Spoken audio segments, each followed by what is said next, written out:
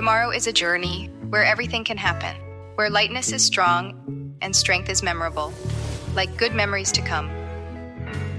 Tomorrow is where technology meets what matters and makes the difference. Tomorrow is Proxys. Tomorrow is here. Proxys by Samsonite.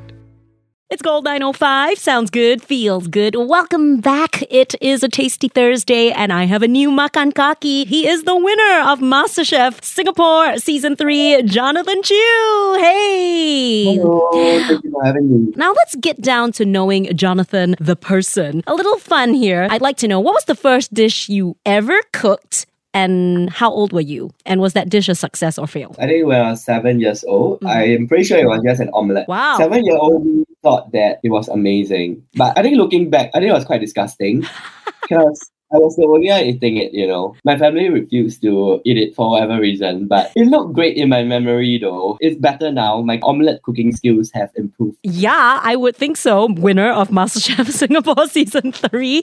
I think you've definitely improved leaps and bounds since your 7-year-old attempt at an omelette. And don't they say that cooking omelettes, especially when it comes to classic French cooking, that is truly the test of how skillful you are. When you're an apprentice chef, they get you to cook omelette after omelette after omelette in order to perfect it. So, wow, even as a 7-year-old, you started with one of the most technically difficult things. I'm pretty sure I was cooking like the Thai style kind of omelette, not the French kind. Yeah. Anyway, kudos to you. You started young, 7 years old. I think the first thing I ever cooked wasn't even really something that required any skills. It was instant noodles. So you're definitely one up on me. Do you have a culinary hero by any chance? Growing up, my cooking inspiration mostly comes from like my mom or my grandmother. Simply because back then you don't have things like social media. You can't just like search a recipe that you want to make, you know. Yeah. Because my grandmother's, like my mom's likes Teochew, right? So we had a lot of like Teochew food. Like she loved to make braised meat, braised duck, fish soup, that sort of thing. And you know, she had this particular emphasis on always getting the ingredients from the wet market. You have to go earlier, the ingredients are fresher, you can bargain. From there, I learned the importance of like, you know, getting quality ingredients. I do see like why going to the wet market is better, but personally, I just can't wake up that early lah. It's not for me, you know, it's a bit tough, but if someone's willing to get them for me, then yeah. New generation lah. We're all about the supermarket, huh? I think you can just like order. I'm sure like some wet markets do like e-delivery and whatever. So. Yeah, they do. I mean, everyone's jumping on the technology bandwagon. So your culinary heroes really are the women, the strong women in your family who you watched cooking growing up. I understand that your grandma was a hawker? Correct. She used to have like a kway chap store with braised meats. That's why she loves all her braised meats and stuff. It's essentially a very simple dish, but it's so flavorful where like you can just have it with rice and it's so amazing. Yeah. That's the beauty of like that dish. Yes, absolutely. And I'm sure they're so proud of you. What was the first thing that they said to you when you won? Okay, I was watching the finale with my parents. And then, honestly, because the scores were so close, right, I was like, guys, I think I'm going to lose lah. It's gone, yeah. And after that, I found I was the winner. And then we all like yelled lah. And I lost my voice. It was like quite exhilarating. That was a moment. It was like winning the lottery, you know, like that sort of thing, yeah. I mean, when you first heard it was you who won, when Bjorn said, I give you a 9 and congratulations, you were like, what? It was so stressful, right? On screen, I think like my mind blanked out for a bit. Then I had like to process like, oh my god, that just happened. So I think my facial muscles had lower reaction time or something like that, you know.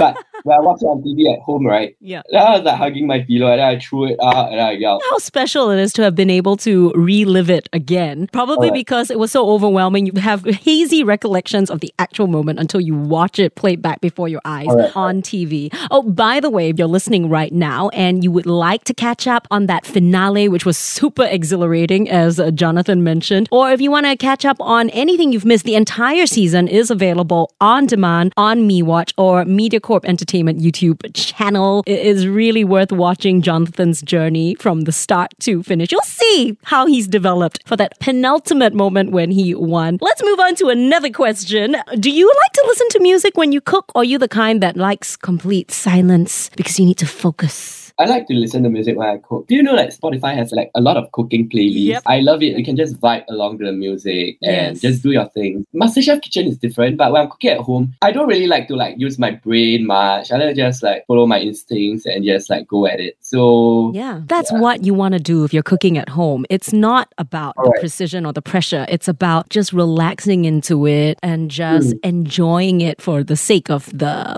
actual activity with no real Correct. end goal in mind. No one's pressurizing you. And I think that is part of the joy of cooking. Oh, would you I would say disagree? that usually when I tell my family, okay, I'm gonna cook dinner tonight, we end up eating at like 9 p.m. because I took so much time. I see. Uh, So in the end, it's because you put the pressure on yourself because you promised your family something spectacular. Yeah, correct. I guess MasterChef made me realize that I can cook quite fast if I wanted to. It's a total different ball game when you're in a competition. Look, you can cook whatever you want. If you're a great cook, but you have all the time in the world, do it. You can take 12 hours. You can take a whole day. But when the timer is on and you have an hour to produce perfection, that's when you really have a testing of your true skills. Right. And I'm sure that's come in useful now. In terms of your timekeeping, you're probably like brilliant at it now. So if you were a song, what song would you be and why? It's kind of cheesy, but the only thing in my head is The Climb by Miley Cyrus. Yeah. Because I think I'm not someone who gives up easily. I don't really get put down when people tell me negative comments nowadays. In fact, right, I feel even more motivated to prove them wrong. So I feel like I can relate to the song because I'm a very determined person, and kind of when I hear the song, kind of imagine like a journey up like a mountain. It's tough lah, it's tiring, but you will get to the summit one day. I mean, you've already peaked one summit, the MasterChef winning summit. I'm sure there are many more mountains to climb in life, but I think you're going to be able to scale greater heights. So my final question for you is the fantasy dinner party scenario. I always ask all my makan kakis this one. So if you were throwing a dinner party, you had to cook for some people, who would you invite? What would you cook and why? And because this is fantasy, it could be anybody, dead, alive, fictional, whatever you want, celebrity, non-famous, up to you. Fantasy dinner party scenario. It's your party. Go. Well, if I were to have like my own dinner party, right, I wouldn't even have real people. Just like my favorite characters from like movies, but they're not the actors and actresses that play them. They are just like in character. And then say the tea party scene in Alice in Wonderland, right? Yes. And then if I were to be like, can you pass the salt? And then Cheshire Cat would be invisible, and then he'll carry the sword and like, it will be floating. Yeah.